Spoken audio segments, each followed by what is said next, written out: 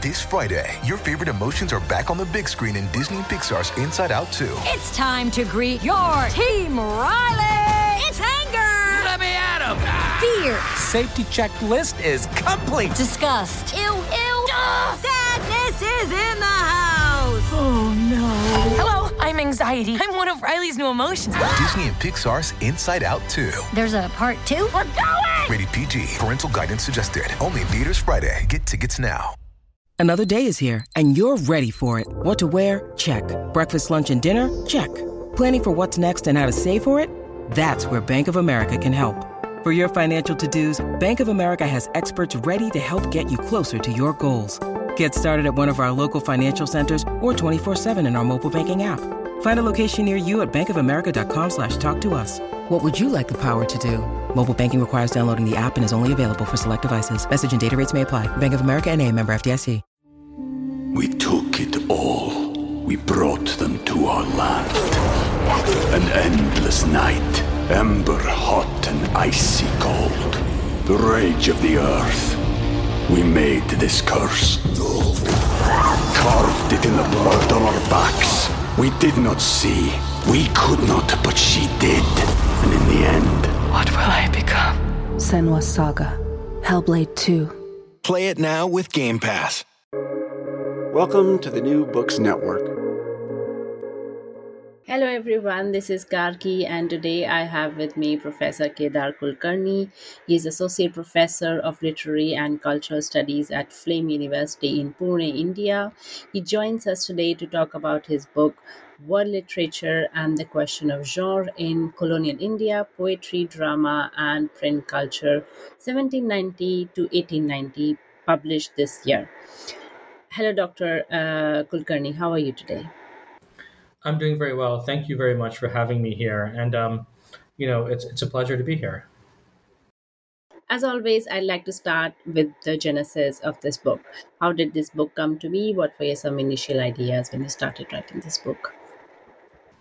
Thank you. I think these are always very difficult questions to answer because geneses of books often take years.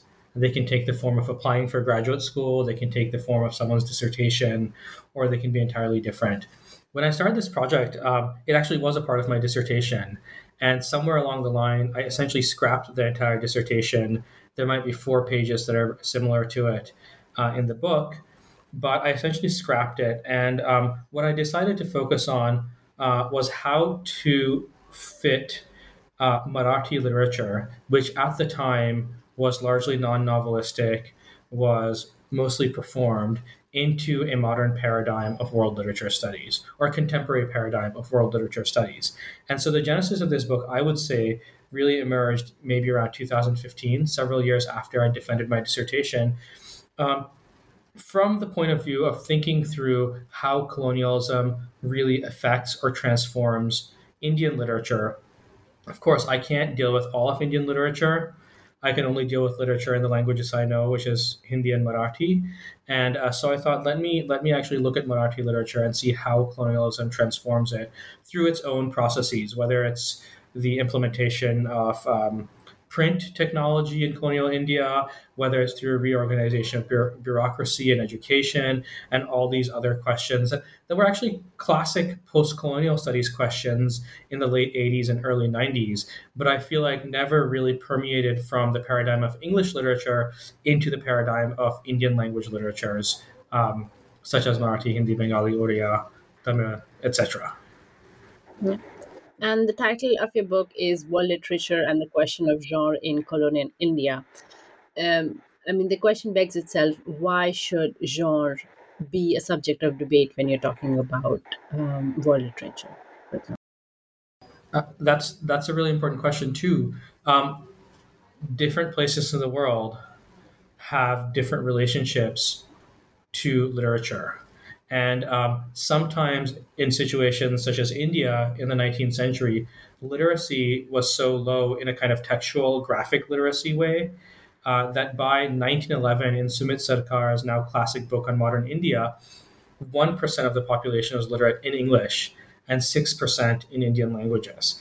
And sure, that was a very powerful and influential sector of the population, but there's a whole other world out there beyond textuality. So when we think about it that way, classic studies in world literature, and I'm not the first person to make this claim. This is not my original claim, but this is not my original idea, but I do want to refine it a little bit, which is classic studies of world literature approach the novel as a genre. And despite a lot of literature on the novel in India, Meenakshi Mukherjee has several volumes of this, you can't get away from essentially what is Franco Moretti's claim that the novel is essentially an import from Europe to which other places in the world add their own content, right? This kind of fundamental importation idea of the novel is pretty standard.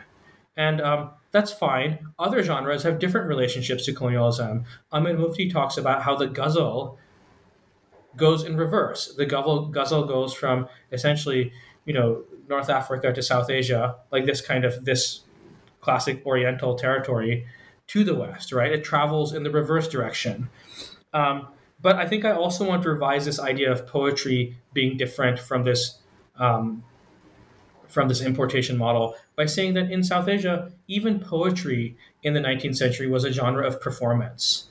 And the way I can explain this is, there's this very famous movie starring Rekha from 1981 called Umrao Jaan. And in this, she is the highest rank of courtesan, Jaan, and she's trying to write a new song to perform to her patrons called Dil Cheez Kya Hai. It's a great number. It's fantastic, sung by Asha Bhosle. And she goes to an ustad and asks him to help her correct her poem. Now, the movie could end just there, or that scene could end just there. But the scene continues, and we actually see Rekha dance, albeit poorly, and you hear Asha Bhosle sing. And I always think about reading the poem versus hearing it sung and being danced out loud through this kind of scene in Umrao Jaan. What would it be like to actually be at a mehfil or be at a mushaira where people are speaking their poetry in a public setting rather than reading it privately in their room or privately through exchanging letters entirely like that? And so while obviously the critiques of the novel as a world literature genre are legion, and many of those critiques involve poetry, I think we can go a little bit step further from poetry and think about it as a genre of performance rather than the kind of new critical idea of poetry, which is reading something closely and textually to gain its meaning. That's why I think genre is a very significant aspect of this book. Thank you for your answer. My second question is about the time period. You're talking about the long 19th century and Marathi literature during that period. And you have very specific time, for example, 1790 to 1890 that you mentioned even in the title of this book. Why did you choose this 100 years as a time period for your study? Absolutely. And I think, the date, the exact 100 years is slightly arbitrary, but my main point in choosing this time period was to think about the before and during colonialism, right? One of the fun things about working on a place as large as South Asia is just how big and diverse and interesting it is. And one of those things that's interesting about it is colonialism is not a monolithic thing, even in South Asia. People often talk about the Battle of Plassey in 1757 as the kind of defining moment in which the East India Company gains a foothold in Bengal, right? But other parts of India don't come under colonial rule until much later, as late as 1837 when we think about Punjab, right? Late 1790s is Mysore of Tipu Sultan. The Marathas in the Anglo-Maratha Wars, 1803, 1818. So these all operate in different temporalities. And for me, of course, writing about Marathi literature, 1818 is a defining date at which the Peshwa is finally deposed and the Maratha Empire is essentially dissolved. And so I wanted to look before that date a little bit to think about what kinds of literary practices prevailed in the Maratha Empire, and then speak about how those practices changed throughout the course of the 19th century. And so change requires, of course, looking at a significant amount of time. You can't take your kind of synchronic view of things and think about how everything happened in 1840 or 1825 or whatever it may be. So I wanted to kind of do a little bit of both. I wanted to think about the longue durée as well as, look at the synchronic view as well. So in many of my chapters, I look at the synchronic view, but the whole book is directed towards this longue durée arc of change, this narrative of change in Marathi literature. And in your book, you're talking at several places for the need to bridge this gap between post-colonial studies and comparative literature. Why is there such a need? That's a good question. I think, when I was first a student in the early 2000s as an undergraduate, post-colonial studies was still hot. And but it was also the time when Spivak had just published her Critique of Post-Colonial Reason book. I think that's 2001 or 2002. And people were really into speaking still about Baba, about hybridity, about subalternity, Orientalism. These are still very relevant and topical kind of discourses. And they still remain with us, and they're really vital to the way we think about comparative literature, literary studies, let alone like disciplines like anthropology and stuff, which have also been greatly affected by the post-colonial turn. But by and large, if I look at some of the major and classic and defining studies of post-colonial literature, they mostly approach literatures in the English language. And part of that is an institutional problem in the North American Academy, which is post-colonial studies became institutionalized in English departments.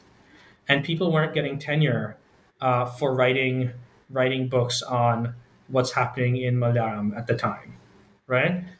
Whereas, conversely, comparative literature was also a discipline dominated by French, German, and Italian. French, German, and English. Italian and Romance languages are their own thing. Slavic languages are another thing. And so, obviously, comparative literature as a discipline has changed significantly over the past 20, 25 years. And you can see this at major conferences like the ACLA, for example. There are a number of different panels on all sorts of languages from around the world. Whereas I think post-colonial studies, especially literary post-colonial studies, is still kind of stuck somewhere. And I wanted to bridge that gap by kind of making sure that there is room within post-colonial studies for the kinds of exciting approaches that scholars of post-colonial literature, scholars of comparative literature and world literature studies are doing.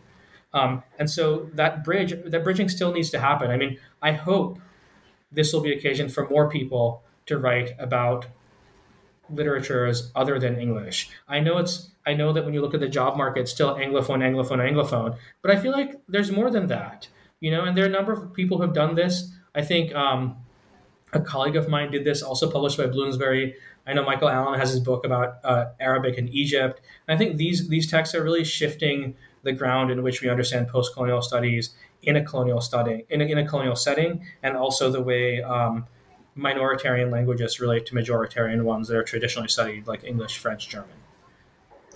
And this is somehow also related to my next question, where in your book you are seeking to redefine or reconsider the way the literature is conceptualized right now in the academia. So the first thing is, why is there a need to rethink literature as a concept, and how can we do that? I mean, what is it that we need to ask when we are reconceptualizing literature? Yeah, I think, something I think about is the way children grow up. And this is not limited to children, but I think this is a good example to use right now, which is all of the stories I heard growing up as a kid, whether it's from parents or grandparents or extended family, no one sat with me to read a book and tell these stories to me. I didn't learn nursery rhymes by reading a book either. And I think for a lot of people, oral literature and oral traditions are very strong.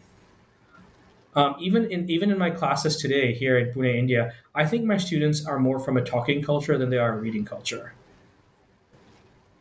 And I think once we account for that, not just in children's stories, but kind of outside of maybe major urban areas in South Asia, where things like that are called folk literature, for example, really have a lot more currency. In my environmental writing class, I wanted to teach a narrative by the Dhangar community, a folk narrative that's been translated by Anne Feldhaus recently. And I thought to myself, well, this might be difficult to teach, but then I Googled, and of course there's a YouTube video where you have some performers singing it, and I have the text right there. So I think expanding the notion of literature to think about orality and performance makes sense. And I think we have the tools now to do that. Whether it's folk literature or whether it's traditional Indian theater such as Kuriyattam or Kathakali, they're all on YouTube, they're all subtitled. And kind of bringing them in to the category of literature, I think is something that's actually the next frontier, because it takes you away from kind of these urban spaces, which are of course the cosmopolitan spaces where you have a very thin veneer of people circulating around the globe. A colleague of mine once told me this joke. He said whenever he leaves Pune, he thinks there are 600 people in the world. And then when he comes back to Pune, he's like, no, no, no, there are actually only 300 people in the world, and they all know each other. And I think living in urban spaces, it's really different from living outside of urban spaces. And I think we have to account for that in a country like South Asia, where 70% of the people is still rural. 70% of the population is still rural, even though most of the news generated happens in urban areas, right? So what do people read? What is their kind of what is their way of entertaining themselves when they're not at work, or when they're not doing their chores, or whatever it may be? And that takes you away from this kind of normative textual definition of literature, and we need to expand that for that reason. Because most people do use cell phones, most people do watch YouTube videos, and all of those things, tamasha, jatra, everything is available on YouTube to watch. And maybe in a class on world literature, there should be more kind of units on oral performance, oral narrative, or whatever it may be. The way I think about this, in another sense, is, I feel like sometimes, and I'm an urban academic, so this critique applies to me too, which is sometimes we want to see a novel about the Dhangar community in the same way that we want to read Spivak's translations of Mahashweta Devi. Mahashweta Devi was a Brahmin woman from a literary family, and who walked through all the privileges that entailed, right? But there are also narratives by indigenous communities that we ought to read instead and think about them as literature, rather than kind of shifting them to the side as folk literature or something that's traditional, etc. And so I do think the idea of literature as conceptualized today needs to be expanded, especially in a country like South Asia. And I can't speak for everywhere else, but this is my sense over here, that you can't just write or read literature through novels, poetry, or even theater for that matter, because a lot of performance doesn't happen in a theater. Yeah. And coming back to performance, not conference, coming back to performance, very early in the book, you're saying, and I'm quoting here, nowhere is there a clear display of performance genre and their interrelated and layered historical past than on theatrical wall posters. What does that mean? I loved this funny thing I found at the archives, or these theatrical wall posters.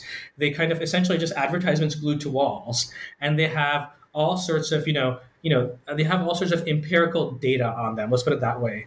The night of the performance, how long it'll last, how much ticket costs, who in what classes you can sit amongst men, women, behavior that's appropriate to being in a theater, etc. Like all of these things are on the playbill, and they're really fascinating because I didn't just get one or two of them.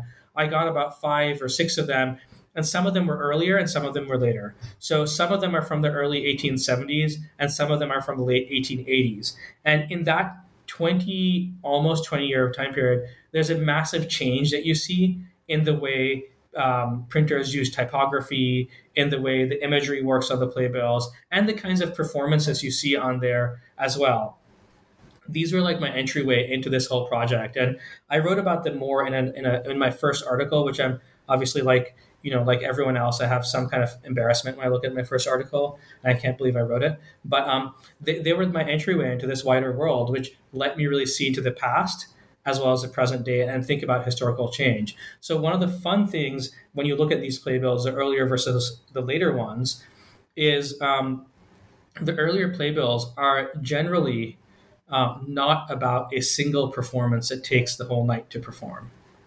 They are about performing many different episodes, and each of those episodes has a very different kind of emotional valence or emotional register. Some of them are about Shringar or Eros. Some of them are about like disgust. there's a scene in one of them that's mentioned about disemboweling and the stomach bursting. I wish I could recover a description of these where you could actually see what's happening. How do they do that? How do they stage that? That would be amazing to see that, but unfortunately, I don't. But I have a number of layered kind of emotions and sensibilities that you're supposed to feel watching this, and there are a number of genres. There are akhyans, there are charitras, there are farces. So you have these different genres. You have different emotional registers that you're supposed to feel, and in the later ones, you don't. In the later ones, you'll see an integrated play, like one play, whether it's Shakuntala, Sangeet Saubhadra. This is, of course, middle-class drama. A lot of the stuff from the earlier playbills remains, but it doesn't necessarily remain. It changes. I don't want to say it's completely gone, but it changes. And in the later playbills, what you see are like a unified, integrated performance of one play. And that play may take 2 days to perform, but it's one play. And that change, to me, is significant between a kind of variety type show versus a singular show where you're supposed to feel many different things to something that has like one primary emotion but has several secondary emotions attached to it. The biggest change for me is also on the prices, especially for women to attend the performance. Earlier playbills, for women, they say gartis, which is family women, or they say nayakinis and kasbinis. Nayakinis and kasbinis are female performing artists, whereas later playbills for the female performing artists just say vesha or prostitutes. And this change in which women performers are recoded as prostitutes is a fundamentally interesting change for me because it speaks to middle class sensibilities to evacuate the theatrical space of all sorts of sexual transactions. It speaks to changes in how the middle class saw performers in general. And of course, there's a historical corollary, which is the Contagious Diseases Acts of the late 1860s really pauperized many of the kinds of performers that might have earned a living from, I don't want to say, courtesan culture. I mean, there are a number of articles on courtesan culture in India during this time in which the performance can lead to a sexual transaction of some point after a certain amount of patronage or whatever it may be. But these acts, of course, change the nature of female performance in colonial India. And you see that registering on the playbill itself in the categorical change from a performing artist such as a Nayakini or Kasbini to a performing artist who is just labeled Vesha. So you see all sorts of references to the past and present, genre, emotion, reception, behavior, sexuality, all on the playbills. And they were so eye-opening because they're right there and no one's spoken about them. So I was like, oh my God, I have to speak about this because this is such a great source. And I was so lucky to be able to include them in the book as well. And if I may digress a little, why was this change happening? For example, the first change that you were talking about from many different parts of the show to one play, which was going over, let's say, for 2 days. Why did this change happen? Is this colonialism working in the sense that people are reading theaters, getting exposed to the European theater? Is that one of the reasons, or do you think this? Yeah, I mean that's a really important reason. I try to circumvent this question of influence versus rupture in my book, which is to what extent are Indian literatures formed on the basis of rupture, and to what extent are they continuous with their pre-colonial past. And I think there are elements of both in that. But what I'd say is throughout the 1850s onwards, and even before that, well, not so much before that, but after the 1850s, you have these big colonial circuits for theatrical troupes to follow. So they, might leave somewhere in the UK and then come down the coast, go through Egypt. Did they go through Egypt? I don't know if the Suez Canal was built at that point. Maybe not. Go around the Cape of Good Hope, stop off at every colonial port city, Bombay, somewhere in Sri Lanka, Calcutta, then go on to Singapore, all the way down to Australia and back. They're doing these long circuits and they're performing a repertoire of large plays. And all of the students that start the middle class students essentially that start this musical theater tradition in Marathi. They're watching these plays and they're adopting this dramaturgy, even though a lot of the content of their plays may remain based on the Ramayana or the Mahabharata or something like that.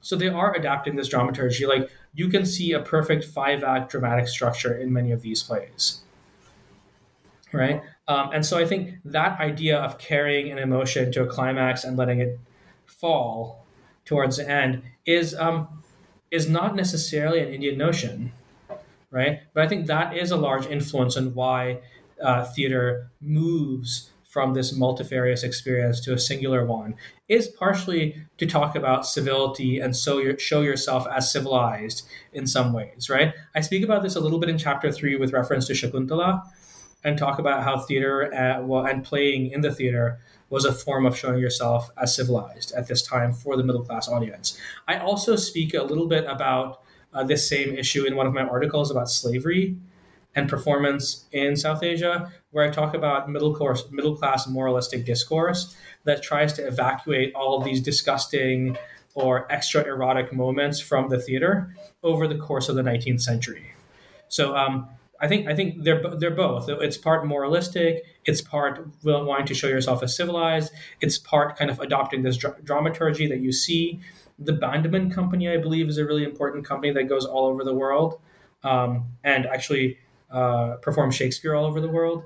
So there are a number of other theatrical companies. There's a dissertation published on this many years ago called English Drama on the Bombay Stage, that I wish someone had found the means to publish this in the form of a book, because it has a lot of it's one of the first works that really deals with this topic in such an archivally rich way.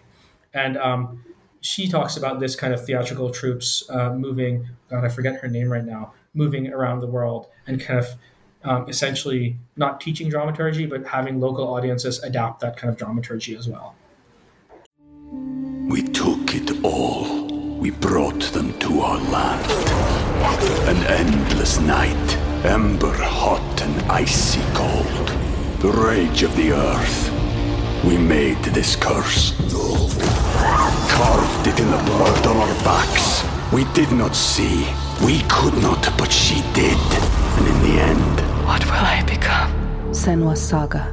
Hellblade 2. Play it now with Game Pass. When you need mealtime inspiration, it's worth shopping Kroger, where you'll find over 30,000 mouth-watering choices that excite your inner foodie. And no matter what tasty choice you make, you'll enjoy our everyday low prices, plus extra ways to save, like digital coupons worth over $600 each week. You can also save up to $1 off per gallon at the pump with fuel points. More savings and more inspiring flavors make shopping Kroger worth it every time. Kroger, fresh for everyone. Fuel restrictions apply. And coming back to the question of post-colonialism and world literature, you say that the disruption of colonization in South Asia transformed Marathi literature from panchronik to vernacular ecology. What does that mean? Okay, so when I wrote this book, I was trying to ride 2 horses at once. In the first case, I was self-consciously writing through established paradigms in world literature studies that see models of competition, recognition, technology, and progress, essentially capitalism, that come with that as a kind of commodity, and literature as a kind of commodity designed to be exchanged, right? But more recently, Alexander Beecroft's work and ecology of world literature instead speaks of literature ecologically, using the metaphors from biology instead. And rather than assigning everything an exchange value that is determined by a cash amount and somehow being able to form equivalents, like, the mouse of my computer cost me $5 and the pencil case I have also costs $5. So they're equivalent in value. Ecologies doesn't actually attribute that kind of equivalence to literary texts or to things in nature because they all serve a specific function, right? They're not exchangeable in the same ways. I can't ask you, hey, would you rather read this novel or would you rather go watch a performance of Tamasha? I think you might have your preferences, but those two things are incomparable. there's no cash value that you can assign to them that really allows them to be compared properly. And I think that model of ecology was very valuable to the way I think about literature. And Beecroft especially thinks about a number of different literary ecologies, one of which is a panchoric ecology. And for him, the classical model for that is the Greek city-states. You have all of these different city-states in ancient Greece that kind of have a shared culture, but they don't have kind of a political center in the same way. And when I thought about Marathi literature in the 18th century, it was kind of like that. It's very political to say whether it's a Maratha empire or whether it's a Maratha confederacy, because over the course of the late 17th and all of the 18th century, all of the kind of local potentates that comprise the Maratha Empire, whether it's the Gaikwads of Baroda, the Bhosles of Nagpur, etc., they essentially develop significant dominions and capabilities of their own. So, and even though they're loosely allied to the Peshwa of Pune. So this kind of metaphor of panchoric ecology, where you have a shared kind of Marathi-speaking culture, they're patronizing the same poets, the same kinds of literatures, but at the same time, their alliance is always being negotiated and renegotiated. I thought it was a good metaphor to use for Marathi literature at this time period too, a panchoric ecology where the political center is not so strong, but the regional center is kind of subscribed to this similar kind of model of patronage, etc. Now, what Beecroft says is a panchoric ecology can become a cosmopolitan one with a stronger pan-regional kind of influence. And he talks, of course, about Hellenism of Alexander the Great. Okay, and so I thought Marathi literature at this time was kind of aspiring to that at the moment, right? Marathi was used as an administrative language all the way from Peshawar all the way down to Arcot. This is a huge part of India that is using Marathi language for administrative purposes. But it never became cosmopolitan because the Maratha Empire collapsed. Rather, what happened is it saw itself in relationship to a new cosmopolitan language, English. Whereas before it had seen itself in relationship to Sanskrit, now it also saw itself in relationship to English. And so rather than going from panchoric to cosmopolitan, it went from panchoric to vernacular. It was reinscribed within a regional setting rather than becoming a cosmopolitan thing. So these ideas, I mean, obviously I use them metaphorically. I'm not using them in a super precise way, but there are certain ideas that are evocative that help us understand these historical transformations. And so when it went from panchoric to vernacular, I'm really relying on Alexander Beecroft's work to kind of distance myself a little bit from the economic models that are so prevalent in literary studies. And coming to chapter 3, you're talking about the play, everyone's favorite play, Shakuntala, and you're saying Shakuntala is an Oriental text.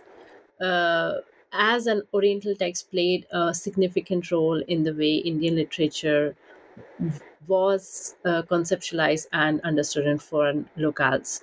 Can you elaborate on what that means?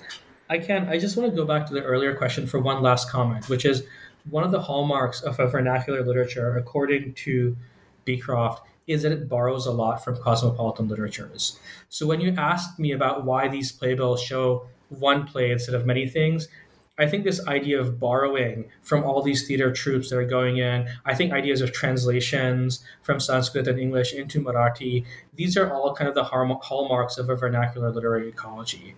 And so I just wanted to underline that part a little bit. Your question of Shakuntala, yes. It was an Oriental text in the sense that, after it was translated, so William Jones, I think, first translated into Latin and then into English. I don't remember the exact kind of process, but after it was translated, it kind of, it blew up a little bit. Goethe commented on it, Herder commented on it, Victor Hugo, etc. There are a host of European intellectuals, romantic thinkers who commented on Shakuntala. And like something like the Arabian Nights, it became one of these kind of focal points on how to understand India, right? James Mill, is that the senior is James Mill, John Stewart is the younger, but one of them also commented on it. And it becomes this kind of larger than life text that it's kind of metonymic. it is the text that stands in for the entire society. It's like saying, oh, you want to understand England? Look at Shakespeare. You want to understand, or you want to understand, I don't know, France? Look at Victor Hugo, right? It's like the text that really comes to define literature in South Asia for a while. And so themes about pastoralism, princely license, the idea of Shakuntala as first a wild maiden who is kind of beautiful and in nature, but then by the end of the century, as times change, she becomes the image of a fallen woman.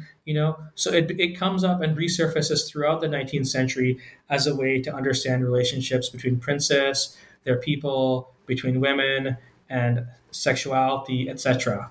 And that's why I call it kind of like this Oriental text that really plays a strong role in understanding India. But I don't do that.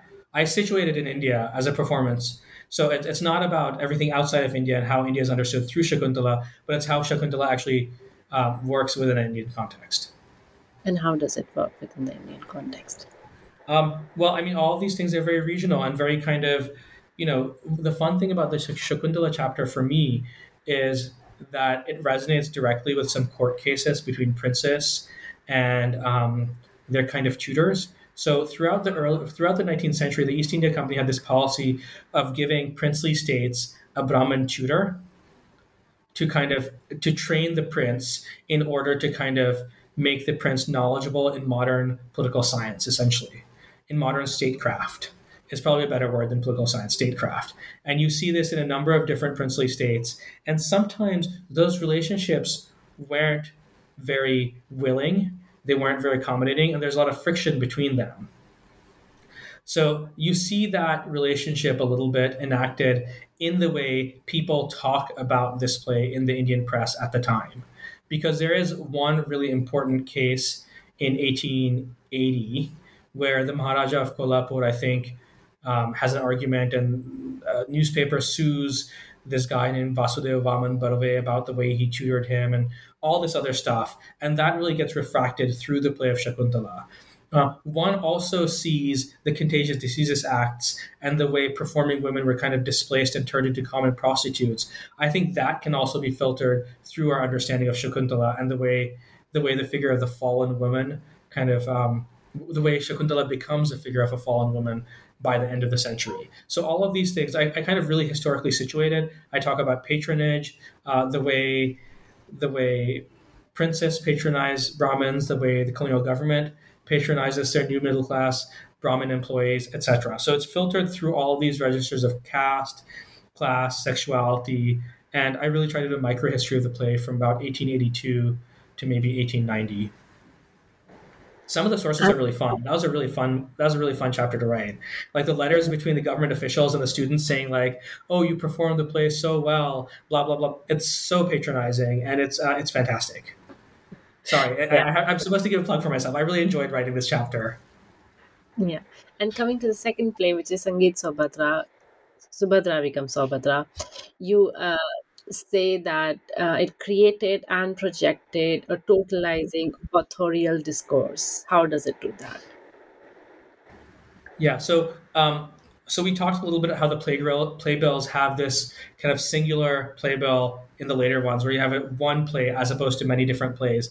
And whenever I think about an authorial discourse, I think about Mikhail Bakhtin, who is kind of the preeminent theorist of an authorial discourse. And his main thing is an authorial discourse is one that has the ability to unify many different narrative voices from their kind of disuniting tendencies. So obviously, as a Marxist, these narrative voices are emblematic of different classes in society, and they're in conflict with each other. And what an authorial discourse does is allow the reader to see all of these different kinds of class conflict coexisting in that shared space. Now, if we think about that idea, I use that to talk about a genre in Kirloskar's play Sangeet Saubhadra, which is you have different Indian performance genres that he kind of brings into the body of this play. So you see Launis, you see Powadas, you see a number of different kinds of verse forms from Marathi literature, and and these are all used in their specific contexts. No one's singing a Launi any time of day. No one's singing a Pawara any time of day. They're designed for specific reasons and rationales in the performance traditions of that area.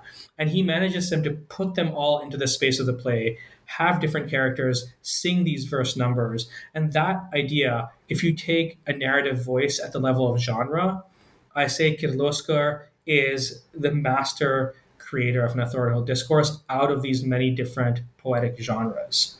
So the narrative voice becomes a genre in my analysis, and Kirloskar obviously still remains the author, but he unites these different poetic registers that wouldn't always share the same textual space in the same way. Maybe in a night's performance, they might go from A to Z and kind of have different kinds of genres performed, but to see that they are embodied in that same textual space, to me, is very interesting. And coming to the last notion that I want to talk about is the notion of the gift. And if I have understood what you're saying correctly, is that you're saying that it's important to not only look from the gift of theory from the perspective of the Europeans who are the receiving, but also from the perspective of the South Asians who are projected to be giving this gift. And if my interpretation is correct, how can this theory of gift be understood from the South Asian perspective? Yeah, I mean, I like to think about exchange. So I'm not going to go into like traditional theories of gift-giving. I'm not interested in Marcel Mauss or Levi-Strauss or even Derrida's idea of the free gift over here. What I am interested in is kind of thinking about exchange, right? Gifting isn't a one-way street. It's not just something the Europeans give and the Indians receive with their arms wide open and saying, thank you for this gift, right? It goes in both directions. And for me, the biggest gift is the gift of theory that comes from the engagement with not just South Asia, but with other colonies around the world. Many of our dominant, this is Derrida's critique of ethnology, of Levi-Strauss, which is ethnology as a discipline only exists because you confront the fact that, Europeans confront the fact that their ideas are not universal, right? And so ethnology as a discipline is kind of a gift from the colonies to the center. We have other ways of thinking about this. I spoke about Gauri Vishwanathan a lot in my book. The English curriculum is a curriculum that's developed in the colonies for civilizing the natives. And then this is exported back to England to civilize the lower classes, right? This is another kind of gift. People talk about criminology in terms of like fingerprinting and all these other methods that are also developed in South Asia and then sent back to the metropole to kind of use on their own population. So the idea of the colony being a laboratory is very, very well established. But I wanted to look at one specific gift that I thought was especially significant that people had maybe occasionally mentioned here or there, but they hadn't really explored in depth. And that to me was through the figure of Saussure. Saussure, obviously, we all know, everyone has to read him either as an undergrad or as a grad student. He is like the granddaddy of literary studies in the 20th century, because if you don't read Saussure, you don't know anything that comes after him. You don't know Levi-Strauss, you don't know Derrida, you probably don't even know J.L. Austin very well. You don't know, there's so many aspects of his linguistic theory.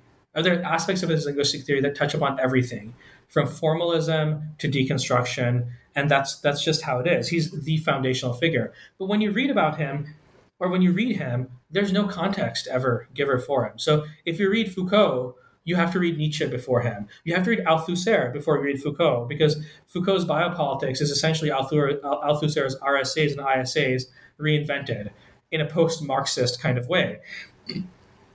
But with Saussure, there's no such thing required. And I was like, well, how is it possible that this guy who wrote his PhD on the genitive case in Sanskrit and how to use it, how is it this guy who lectured for 30 years about the Sanskrit language invents this theory of language that is kind of seems so ex nihilo? And when I was reading through some of my archives, and some of my text, I realized that this idea of difference in terms of words not actually referring to the objects themselves, but referring to other words around them through exclusion, is actually a very Buddhist view of language. And it's called the Apoha, specifically the Apoha, theorized by people like Dignaga and Bhatrahari. I don't know if Bhatrahari is Buddhist, but it's specifically something that's a Buddhist view of language against a Brahminical understanding of language, in which if you are reciting a Vedic mantra, the speaking of which is supposed to change reality. Well, for the Buddhists, speaking is meaningless unless it's through processes of exclusion. And I think this fundamental difference between Buddhist and Brahminical ideas of language is the kind of thing that Saussure is picking up on. If you read his, and beyond that, if you read his course in general linguistics, he has a diagram for where sounds come out of your mouth, from the back of your throat to your lips. And I feel like when I was reading that the first time, I thought to myself, when we learn to recite the English alphabet, we learn A, B, C, D, E, F, G, or in French, A, B, C, D, E, F, G. And it's the same thing, but it has nothing to do with where the sounds come from in your mouth. But if you're learning Devanagari, it's G, K, G, G, Ng, J, Ch, J, J, N. And Saussure could only have understood that if he had read Panini's grammar, Ashtadhyayi. Like, there's no other way in which he would have understood that. And I wanted to really fill this gap in this connection and give Saussure a genealogy, one that kind of lets us see, well, listen, the foundational assumptions of so many thinkers are not Saussurian. They're actually Buddhist or Brahminical. And we have to really pay attention to that genealogy, because that is a huge gift of theory that comes directly from the colonies to the colonizer. So something like J.L. Austin's idea of performative language is so profoundly Brahminical and Vedic. One wondered, what, after all, is a performative utterance?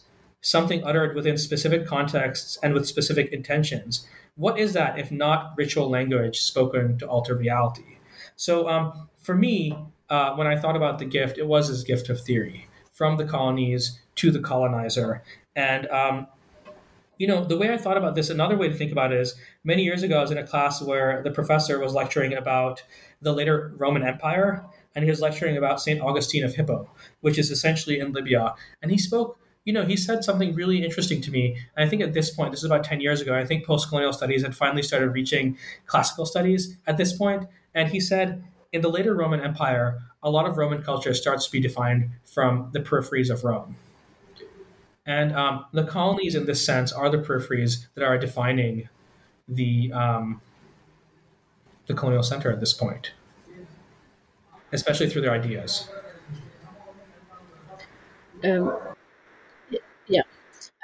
Since we're at the end of the podcast, I have one last question for you. What do you hope the readers take from this book? That's a great question. There are two big takeaways from this book. The first one is, I think I'd like to say that deconstructing hegemonic systems only goes so far if there's no dearth of alternative visions afterwards. And, for example, with my deconstruction of Saussure, I also provide an alternative history for this to happen.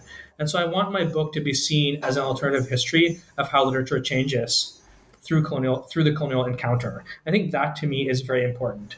I re-narrate the story of Marathi literature by placing it within a world system, both economic and ecological. And I respond to post-colonial scholarship and Marathi scholarship on ruptures and continuity to make my claim. So part of my critique is almost a foundational critique, a deconstruction, but there's also a history, there's also a literary history, a rewriting, a historical revision that makes amends and provides a course correction. And secondly, I think my second big takeaway is forget about English.